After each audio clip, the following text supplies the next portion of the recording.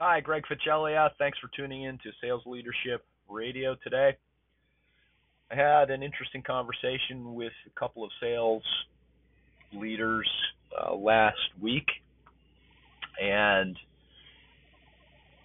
what was what was evident to me is uh, these guys are they're kind of struggling in their sales career, maybe a little bit I wouldn't say burnt out, but early mid 50s is kind of wondering about the state of the business, wondering about their career, how much longer they want to hang in there, uh, working in sales for another company. They'd like to, they're exploring, in both cases, they're exploring ideas on how they might do something on their own, but they can't take any risks as far as updating their LinkedIn profile because their companies have their profiles locked down as long as they're employed by them. They tightly manage what can be posted, and I totally understand that. So, what do you do in that case? And these guys all understand that the game of sales, I probably shouldn't call it the game, but sales is changing. There's a shift. The power is shifting, or the control is shifting to the buyer. Um,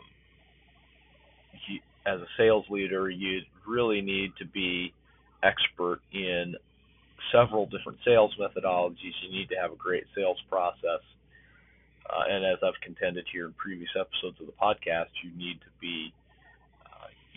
to have uh, a lot of leadership uh, education training as well, because you know your product knowledge and your sales expertise isn't enough. You need that, of course, but it isn't enough today. You need to be you need to be focused on how you're being perceived by the buyer as a way to differentiate yourself from other sellers. Because the buyer's doing their research, they know enough about your product to be willing to sit down and meet with you. So once you understand that, then you have to begin thinking about how can you improve personally, professionally, to improve your chances of winning their trust, winning the business. And what I'm seeing in the industry as well is there's a shift that's going to help sales leaders that are sort of in this predicament. And what I recommended to them, there's a couple of interesting companies out there that understand this issue and are taking steps to address it. One is called Sales Tribe, and that's a Sales Tribe is just something that you can. It's a resource that you can become a member of. So I encourage you to do it. Check out salestribe.com and sign up, just so you're in there. So you're in there. You're part of their membership. You're getting their communications. Follow them on LinkedIn. But the other one that's very interesting is Swarm Sales. I forget the gentleman who's created Swarm Sales, but the idea behind Swarm Sales is that you can uh, you can get paid for who you know, making introductions for companies, primarily startups, who need access to your customers. So it all starts with the companies that they have that are members of Swarm Sales that are looking to connect with sales leaders who have customers who have expertise and have sold in their industries, and who have customers that these companies would like to get access to. And then you are paid for introductions that you make, it's a little different for each one. But the idea is it's sort of the next step as far as being an independent contractor.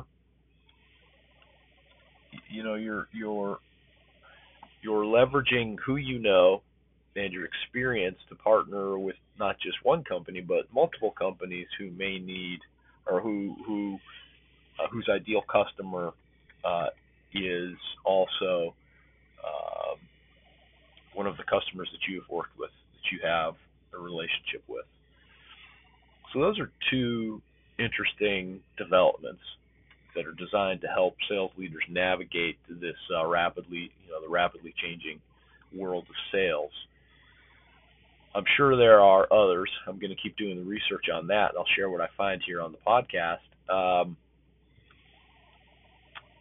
But as I've said in the past, working on your professional development, your leadership development is going to be critical.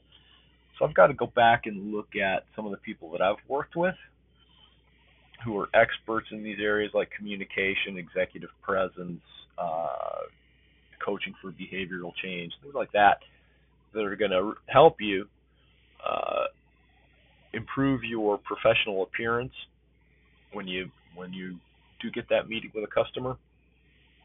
And I'll interview them, have some information from them that you can download right from the podcast link, that you can begin to do some self-study, and who knows, perhaps maybe we'll do a webinar training or a summit of some sort with a number of experts. Be free for you to sign up and attend these workshops virtually. So those are some of the things I'm looking at to help, as I think of ways to begin to build out sales leadership radio.